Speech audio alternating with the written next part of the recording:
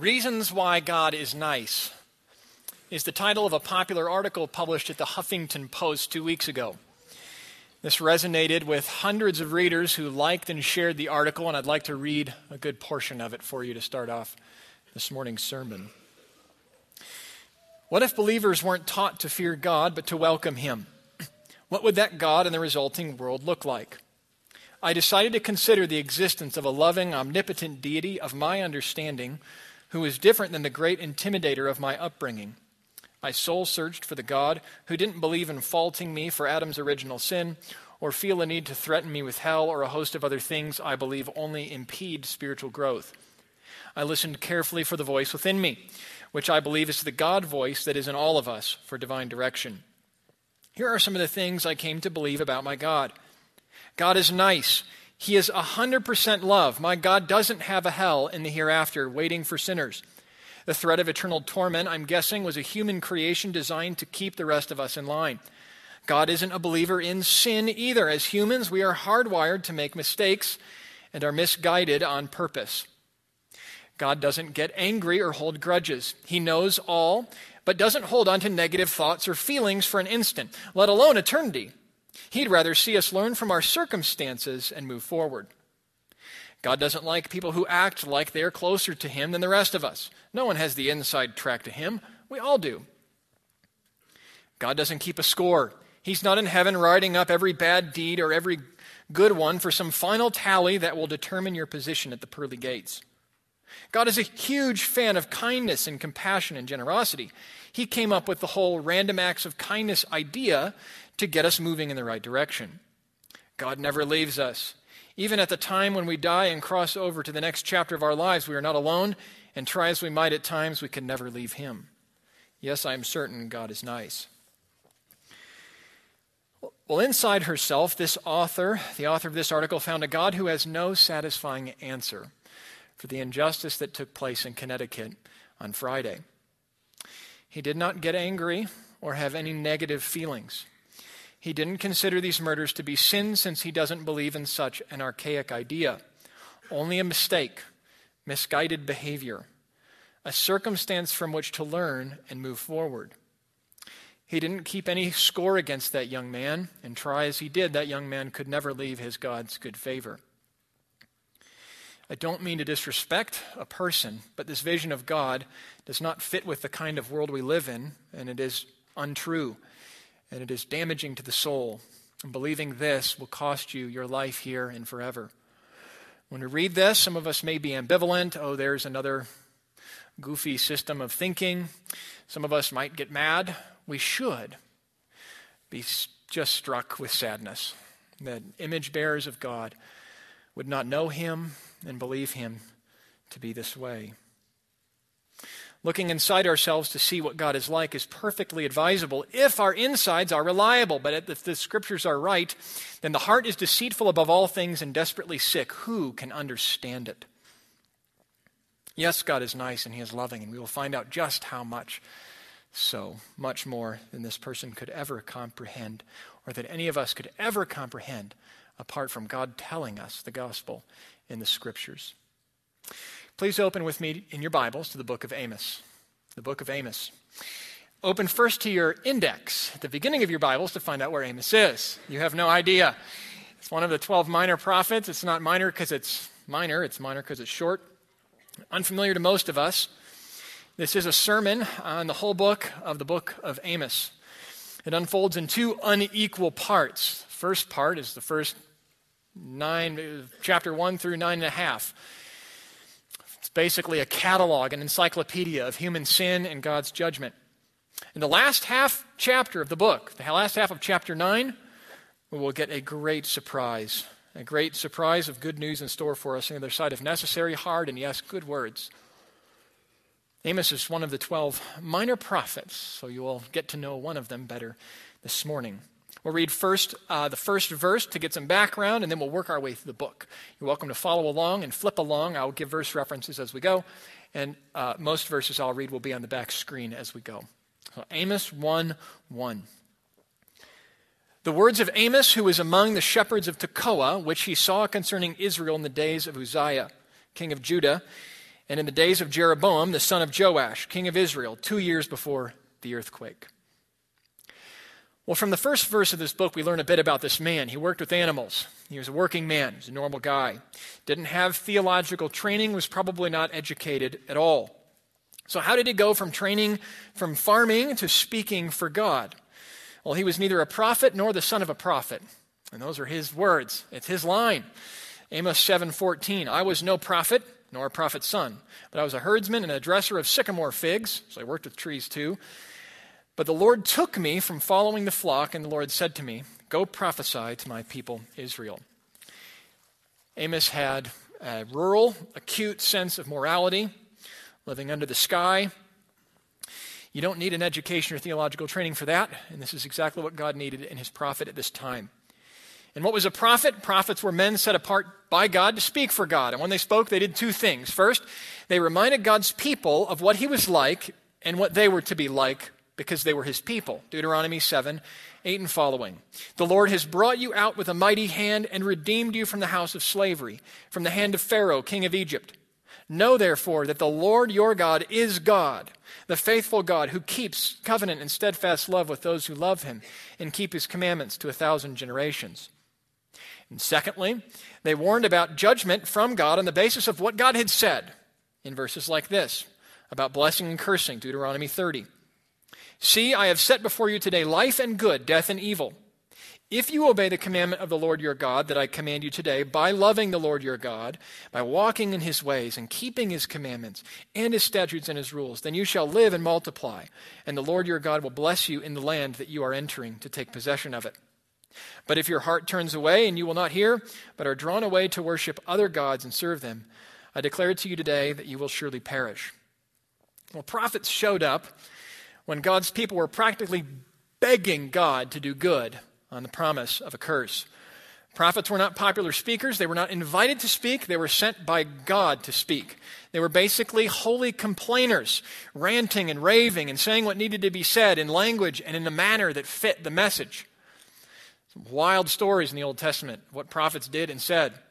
Amos preaches at a time of great prosperity and ambivalence toward God in Israel. And that's an understatement. Well, if you're unfamiliar with this book, you are in good company. It took at least 7 days for me, and lots of reminders from friends, colleagues, and my wife. It is not Amos, but Amos. I hope I've been saying Amos to this point. I didn't believe them all, and I went into Ron's office. I said, Ron, how do you say the name of this book? I said, Amos? He just looked at me. He's our resident Hebrew professor. He said, well, in Hebrew, it would be Hamos. So you have it half right if you're saying it in Hebrew. So Amos it is. That just to say, this is a new book to me. Several years ago, I landed upon the 9th chapter of this book and freaked out and have wanted to explore this book since. So you're along for the ride. Hope you enjoy it. Why Amos then? Because I stumbled upon that 9th chapter. I hope that you see Christ more clearly for our time in this book this morning, for the entire Old Testament points to and prepares us to see him and receive him and to understand who he was and what he came to do. We've heard what one writer said when she looked inside herself or what God was like. Now let's listen to what one of God's prophets said. These are Amos's first words in this book. 1, 2. And he said, the Lord roars from Zion and utters his voice from Jerusalem. The pastures of the shepherds mourn, and the top of Carmel withers. So chapter 1 through 9:6, we could summarize, the Lord roars. The Lord roars. His roar is a roar of judgment. It's been a long time since I, and hopefully probably you, have heard the roar of a lion. And it was either at a zoo or at the beginning of a movie produced by MGM Studios. And the reason we don't remember the last time we heard a lion roar, is because it wasn't memorable. We weren't in any danger. But we should know a few things about a lion's roar. They roar when they're hungry and want to eat something, and if that roar is at you, you're in danger. And they roar when you're on their turf and they want to kill you and then eat you. They're scary, roars are startling, and they are sobering, and this is good imagery to accompany the judgment of God. Amos says the Lord roars from Zion, Jerusalem, God's home base on earth. He can protect life, he can take life, or he makes life. He does, and he gets what he wants. And everything he wants is good and right. He's a good lion.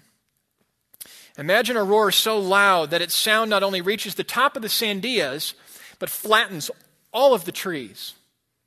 That's this kind of roar. So what is God like? He is like a lion, a scary lion against sin.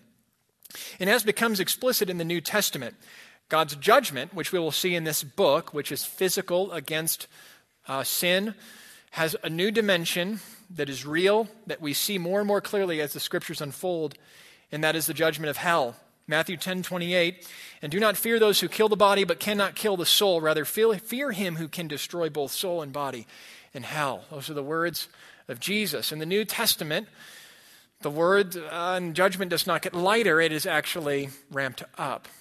But God's grace becomes all the clearer in all that God has saved us from through Jesus. The roar of God's judgment is like a roaring, thundering drum cadence that marches across this book as we read it. And the imagery of a drum cadence is actually going to be helpful to try to get our minds around and arms around the entire book as we read it. Through various arguments, explanations, and illustrations, Amos is playing 4 notes.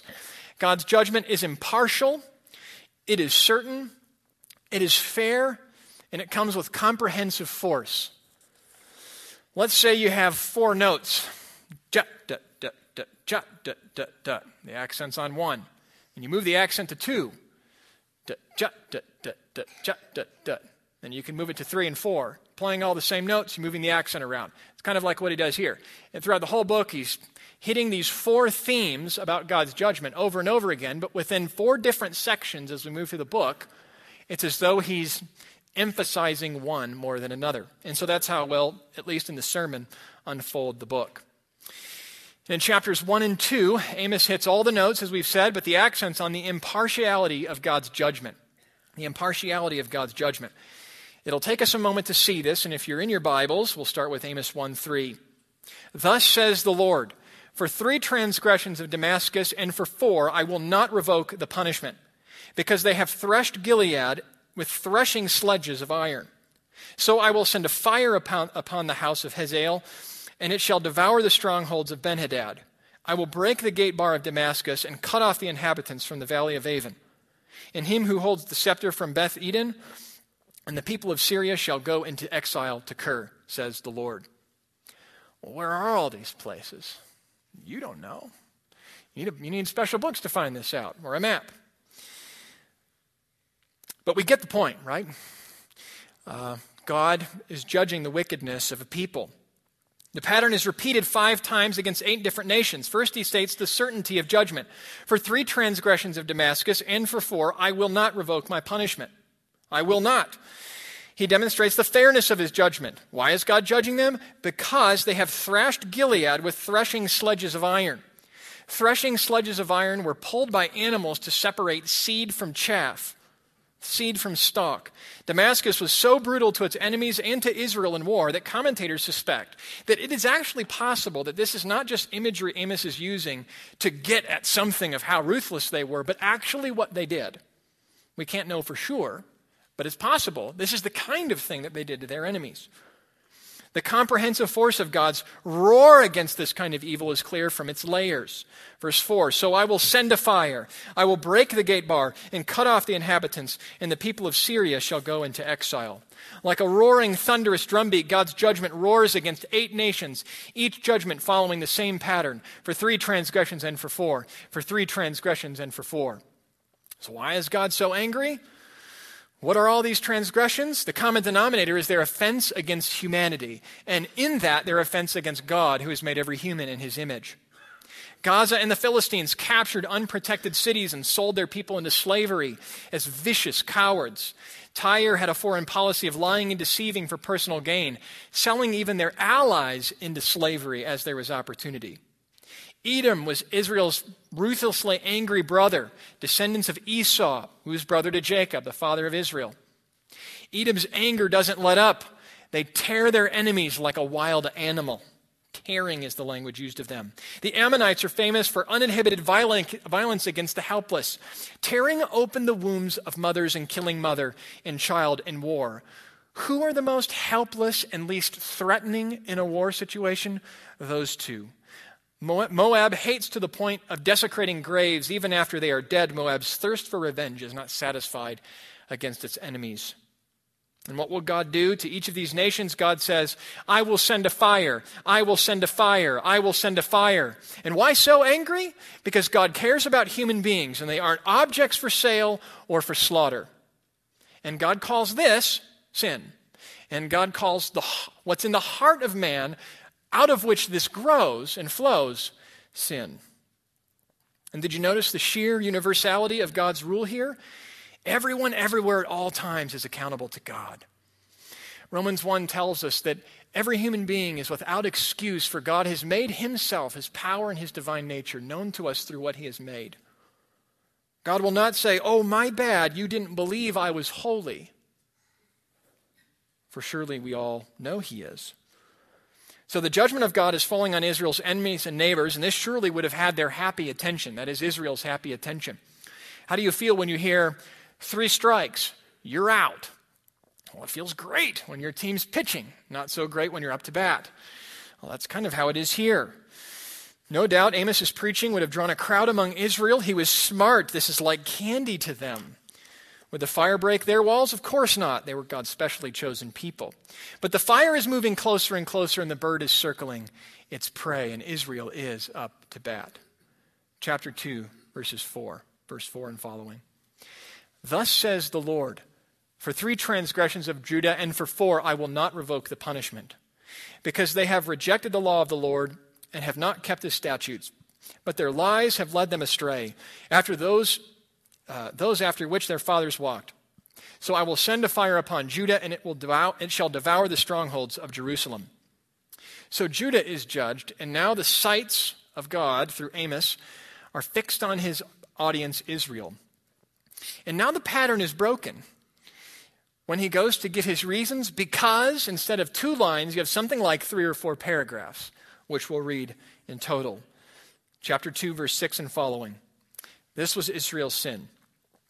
Thus says the Lord, for 3 transgressions of Israel, and for 4 I will not revoke the punishment, because they sell the righteous for silver and the needy for a pair of sandals. Those who trample the head of the poor into the dust of the earth, and turn aside the way of the afflicted. A man and his father go into the same girl, so that my holy name is profaned. They lay themselves down beside every altar on garments taken in pledge, and in the house of their God they drink the wine of those who have been fined. Yet it was I who destroyed the Amorite before them, whose height was like the height of the cedars, and who was as strong as the oaks. I destroyed his fruit above and his roots beneath. Also, it was I who brought you up out of the land of Egypt, and led you 40 years in the wilderness to possess the land of the Amorite. And I raised up some of your sons for prophets, and some of your young men for Nazirites. Is it not indeed so, O people of Israel, declares the Lord? But you made the Nazirites drink wine and commanded the prophets, saying, you shall not prophesy. Behold, I will press down you in your place as a cart full of sheaves presses down. Flight shall perish from the swift, and the strong shall not retain his strength, nor shall the mighty save his life. He who handles the bow shall not stand. He who is swift of foot shall not save himself, nor shall he who rides on the horse save his life. And he who is stout of heart among the mighty shall flee away naked in that day, declares the Lord. So Israel tells her prophets, sent from God to speak God's word, to close their mouths, grinds the head of the poor into the ground, and shares prostitutes. Does this sound like loving the Lord their God, who called them out of Egypt? Why then did Amos preach judgment against the nations, which is most of the section of these first 2 chapters, in order to demonstrate to Israel the impartiality of his judgment? Israel's privileged position actually does not exempt them from judgment. It means greater accountability. He is holy, and they are his people. The Lord roars with impartiality. And the Lord roars with certainty. With certainty. Chapter 3 through 5:17. We've seen the certainty of God's judgment already. I will not revoke my punishment. But in this section, This is the big accent of the drumbeat of God's roaring judgment. 3 times, once at the head of each chapter, 3, 4, and 5, we hear this word, hear this word, hear this word. And in chapter 3, he asks a series of rhetorical questions. Chapter 3, 4, and following. Does a lion roar in the forest when he has no prey? Does a bird fall in a snare on the earth when there's no trap for it? Does disaster come to a city unless the Lord has done it? The lion has roared. Who will not fear? The Lord God has spoken. And in chapter 4, God makes a promise and then rehearses the many lesser judgments he's given to unresponsive Israel. Chapter 4, verse 2. The Lord God has sworn by his holiness. How greater of a promise is this? That, behold, the days are coming upon you when they shall take you away with hooks, Israel's enemies, and even the last of you with fish hooks. I gave you cleanness of teeth in all your cities and lack of bread in your places, and you did not return to me, declares the Lord. I overthrew some of you as when God overthrew Sodom and Gomorrah, and you were as a brand plucked out of the burning, yet you did not return to me, declares the Lord. Therefore thus I will do to you, O Israel, because I will do this to you. Prepare to meet your God. And thus we have the title of our sermon. If fish hooks aren't enough, this section climaxes in chapter 5 with a funeral song for Israel. A funeral song. Remember, the prophets are creative, they're dramatic, they're effective. The form of Amos's message matches the message of his message. He could say, you're going to die. Your life as a nation will be over. You'll be carried into exile. Instead, he plays a video of their funeral for them in the form of a song. Amos 5. Hear this word that I take up over you in lamentation, O house of Israel. Fallen, no more to rise, is the virgin Israel, forsaken on her land, with none to raise her up. For thus says the Lord God, a city that went out 1,000 shall have 100 left, and that which went out 100 shall have 10 left, to the house of Israel. In verse 16, in all the squares there shall be wailing. And just in case we think God doesn't have the right or the means to do good on all this, we're reminded time and again throughout this book of who he is. He's the one who made everything and gives life. Amos 5:8. He who made the Pleiades and Orion and turns deep darkness into morning and darkens the day into night, who calls for the waters of the sea and pours them out on the surface of the earth. The Lord is his name. He built this place. He designed this place. He's over this place. It's his place.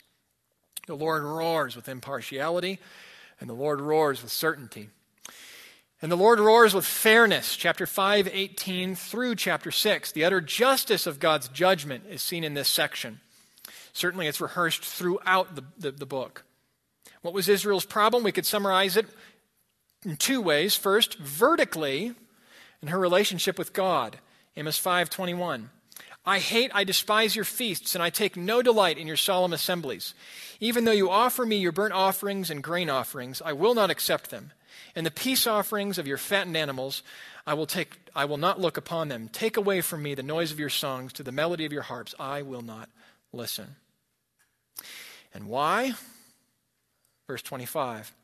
Did you bring to me sacrifices and offerings during the 40 years in the wilderness, O house of Israel? You shall take up Sikkuth your king, and Cuyon your star god, your images that you made for yourselves.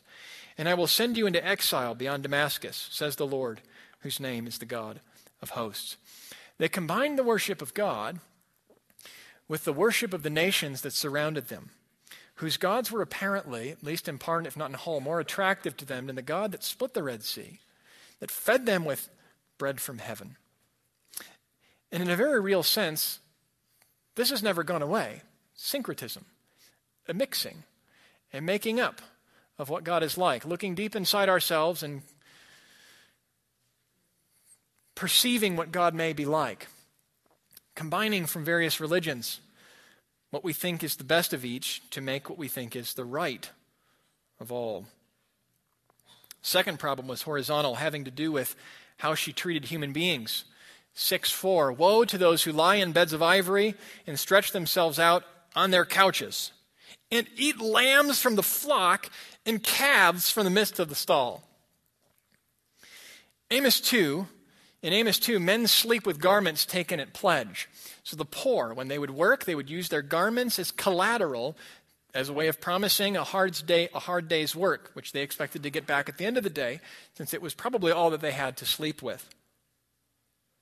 Well, the men of Israel, who lie on beds of ivory and stretch themselves out on couches, lay themselves out in the garments taken at pledge and not given back to the poor. Israel men would keep the garments, and they would fine the poor unjustly in order to buy wine with the money. Or in Amos 4, the Israelite women are no better. They're like plump, healthy cows of Bashan, he calls them. The Israelite women take advantage of the poor for more helpings and more meals.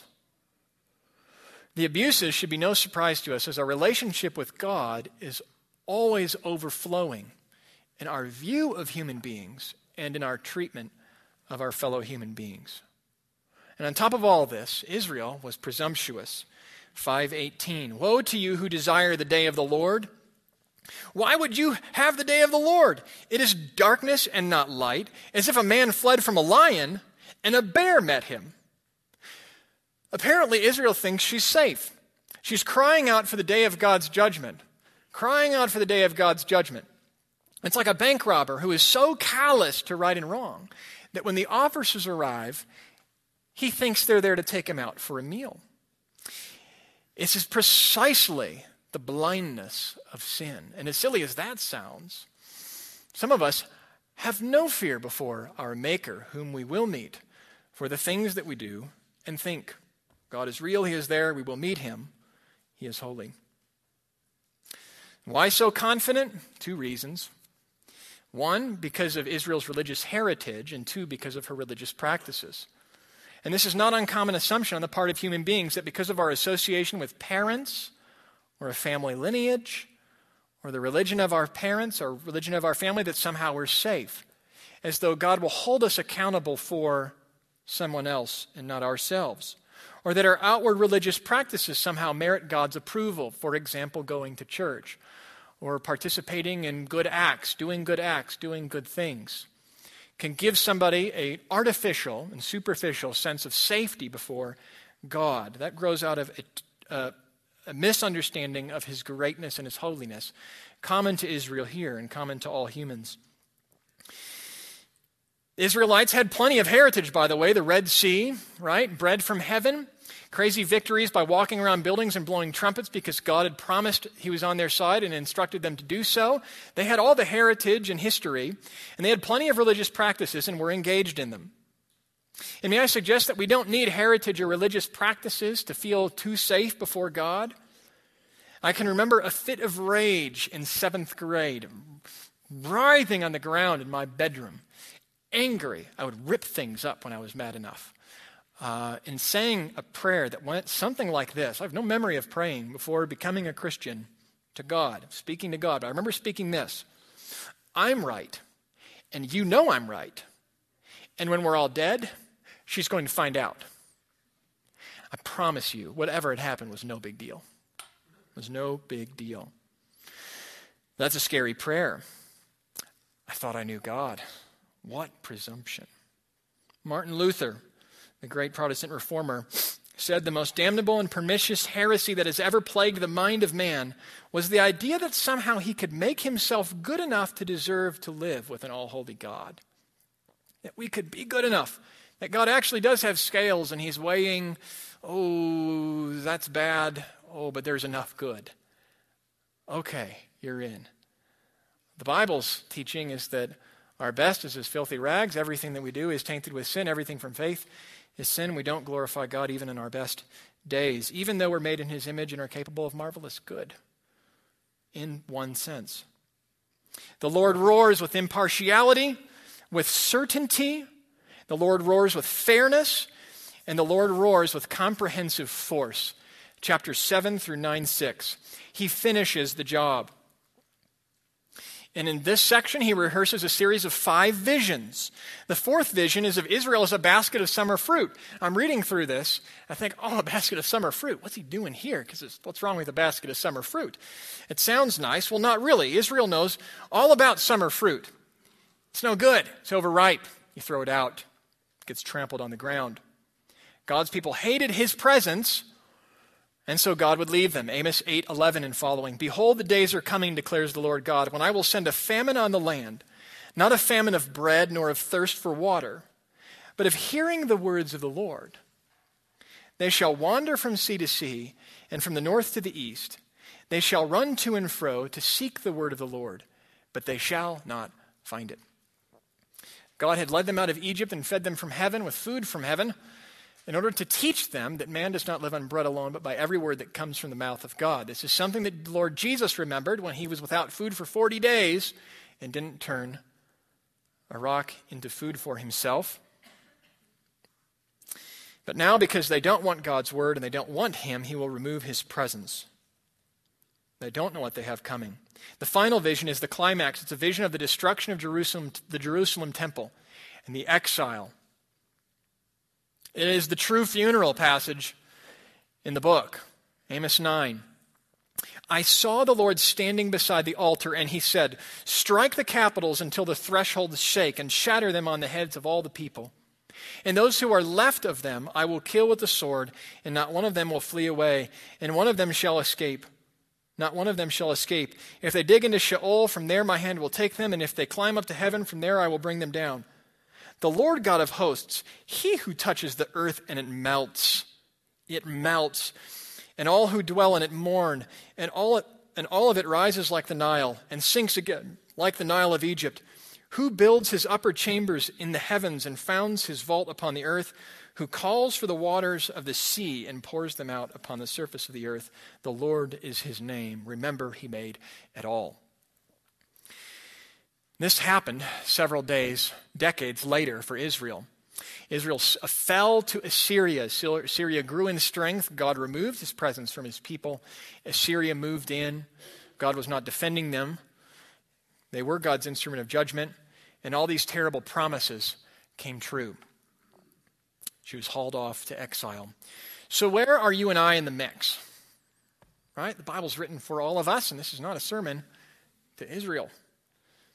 Shall we presume that we are better than Israel? Israel is just a sampling of human beings with the best opportunity that human beings have had to please God on their own.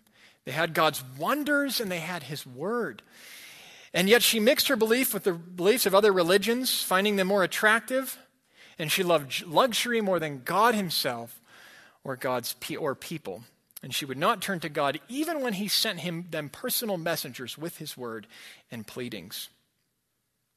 If this was Israel with all her advantages, what, my friends, is wrong with the human race? Have you answered that question for yourself?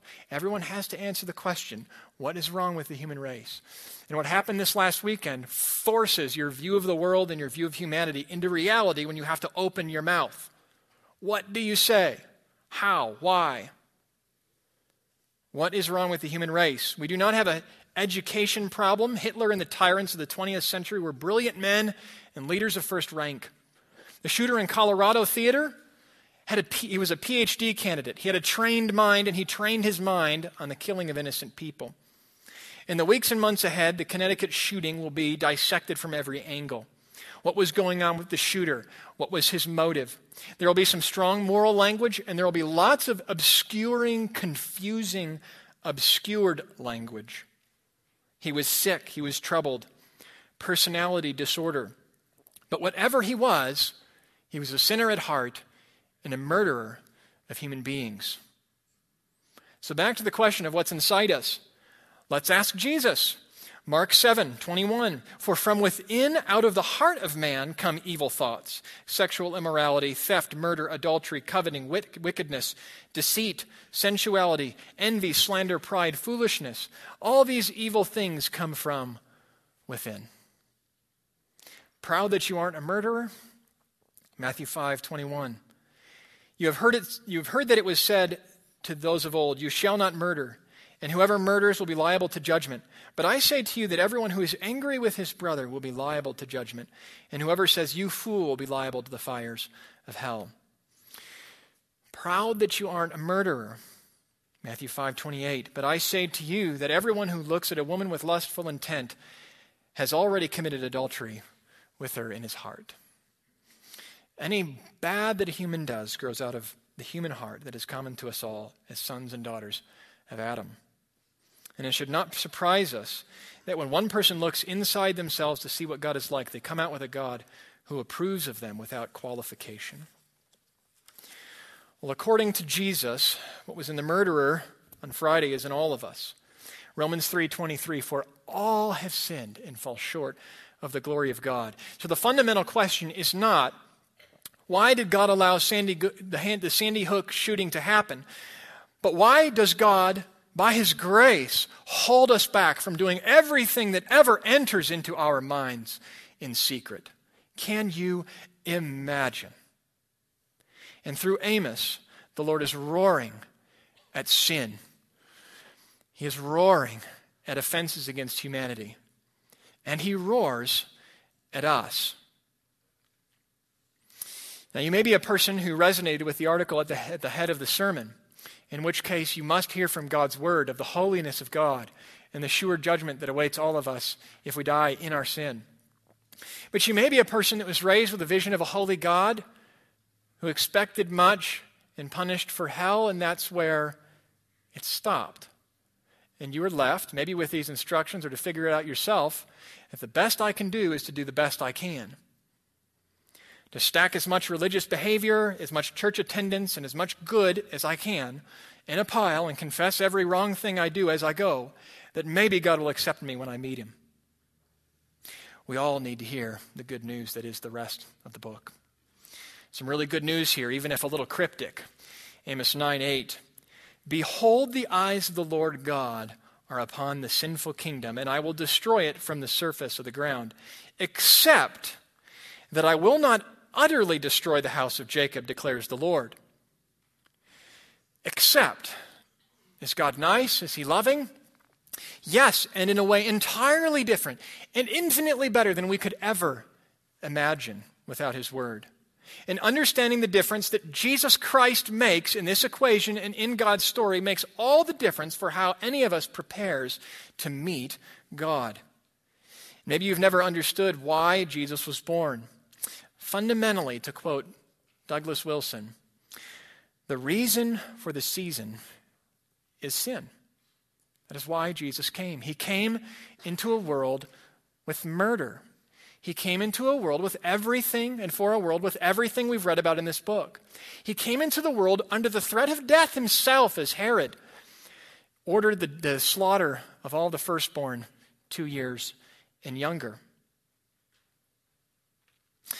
So let's look at the best part of the book, 9:7-15. We're moving into the very heart of the Bible and the very heart of God himself, the gospel. The Lord roars, and good news, the Lord also restores. The Lord restores. The God who judges is the God who so loved the world, as John says, that he gave his only Son, that whoever believes in him should not perish but have eternal life. He restores according to his promises. 9:7-11. Starting in verse 10, all the sinners of my people shall die by the sword, who say, disaster shall not overtake us. Those who say, I don't have any problem. There's nothing wrong with me. God should accept me. That's the biggest problem any of us could have, were we to say it. Verse 9, in that day, here's the promise, I will raise up the booth of David that is fallen and repair its breaches and raise up its ruins and rebuild it as in the day of old. And right with that promise, we should feel all of the weight of 8.5 chapters of judgment shifting to grace. The whole Old Testament is a story of how desperately in need we are, how bad we need God to intervene, and the story of God's promises and faithfulness to intervene for us. He made a great promise to Adam that one of his kids would crush the head of the serpent that got this wretched party started that leads to such things that we saw this weekend. He made a great promise to Abraham that through him God would bless all the nations. And he made a great promise to David, 2 Samuel 7, the Lord will make you a house. When your days are fulfilled and you lie down with your fathers, I will raise up your offspring after you, who shall come from your body, and I will establish his kingdom. He shall build a house for my name, and I will establish the throne of his kingdom. How long? Forever. The booth of David in Amos 9 Is David's dilapidated house? Is his people Israel? Is his dynasty? Is his kingdom? God will raise it up, repair it, rebuild it, restore it as he's promised. He restores according to his promises, and the Lord restores to the ends of the earth. Let's read together verse 11 through 15 to see the extent of God's restoration project. In that day I will raise up the booth of David that is fallen, and repair its breaches, and raise up its ruins, and rebuild it as in the day of old, that they may possess the remnant of Edom. Note Edom. And all the nations who are called by my name, declares the Lord who does this. Behold, the days are coming, declares the Lord, when the plowman shall overtake the reaper, and the treader of grapes him who sows the seed. The mountains shall drip with sweet wine, and all the hills that flow with it. I will restore the fortunes of my people Israel. Imagine hearing this after 8.5 chapters. And they shall rebuild the ruined cities and inhabit them. And they shall plant vineyards and drink their wine. And they shall make gardens and eat their fruit. I will plant them on their land, and they shall never again be uprooted out of the land that I give them, says the Lord your God. So did you catch that promise to Edom, about Edom? Remember Edom, the object of God's judgment in the first chapter? And if you do a Bible search for Edom, it's never good. Edom's never up to good, and Edom never gets good from God. Then you have this promise that they may possess the remnant of Edom and all the nations who are called by my name, declares the Lord who does this. Some have said this must be a later addition. Amos did not write this. No. God's plan for Israel has always been that through Israel, a son of Adam would be born that would crush the head of the serpent. And as promised to Abraham, through him, all the nations would be blessed. Now listen to Acts 15. After Jesus was risen and many non-Israelites were coming to faith in Jesus, there's much deliberation over to how to manage this, how to think about this. How do we think about this? Acts 15, Jerusalem Council.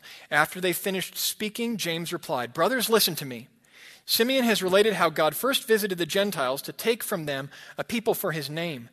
And with this, the words of the prophets agree, just as it is written. After this, I will return, and I will rebuild the tent of David that is fallen. I will rebuild its ruins, and I will restore it, that the remnant of mankind may seek the Lord. And all the Gentiles who are called by my name, says the Lord, who makes these things known from old." What we have here in Amos is a prophecy of the kind of new humanity that Jesus will bring about through his life, death, and resurrection, through his work as the greater Son of David, who dies for his people and ascends to his throne. And so, Matthew's gospel and the entire New Testament begins the book of the genealogy of Jesus Christ, the son of David, the son of Abraham. It begins with the genealogy of Jesus' lineage precisely because the entire Old Testament has been looking for such a one to be born from David, from Abraham, from Adam. So what is Israel all about in God's plan? God making a promise to bring salvation to the nations, and it has reached us. If Amos is somewhat cryptic, though, Isaiah is crystal clear. Is Isaiah not? You'll recognize this, Isaiah 11.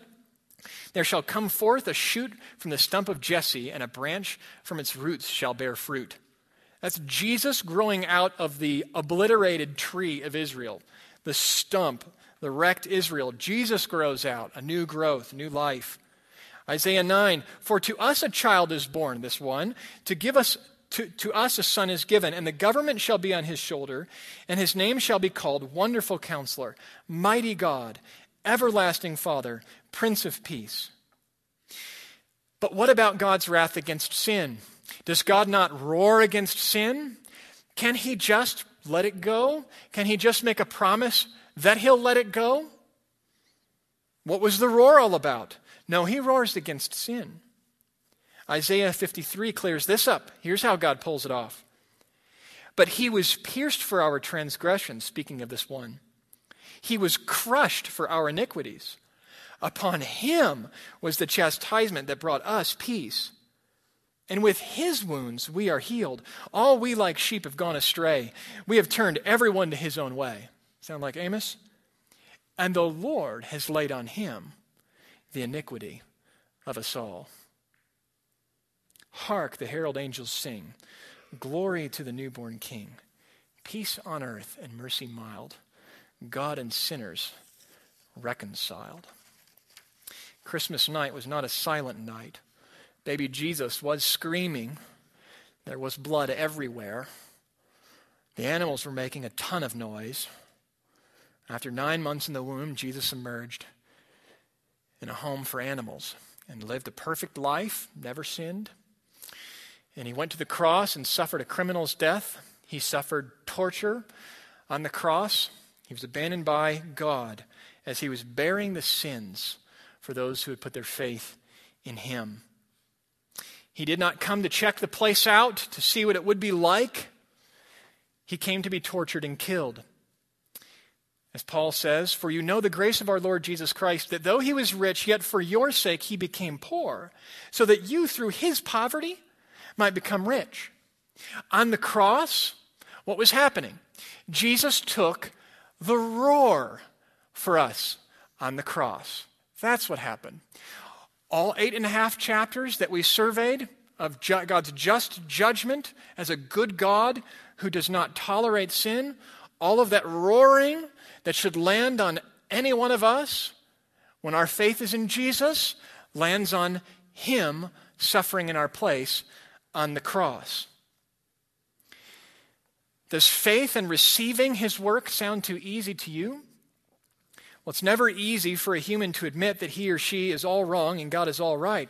I would propose it's even possible for you to turn to him and accept the free gift apart from his grace. But it is a miracle he performs, and it is one he may perform in you this morning. You may become a Christian today by believing in this Jesus who died in your place. God's wrath has never been incompatible with his love, as the article we read might lead us to think, or his niceness. It is a function of his love. But in Christ, God's wrath against our sin is no longer incompatible with his eternal love and acceptance of you and of me. In Christ alone, who took on flesh, fullness of God in helpless babe, this gift of love and righteousness, scorned by the ones he came to save, till on that cross, as Jesus died, the wrath of God was satisfied. For every sin on him was laid. Here in the death of Christ I live. One more point, and it's important. Having believed in Jesus and living in the times that we do, in a world yet fallen, not restored, as it will be restored. How do we live? The Lord restores according to his promises. He restores to the ends of the earth, and he restores. So we should wait with patience and preach the gospel.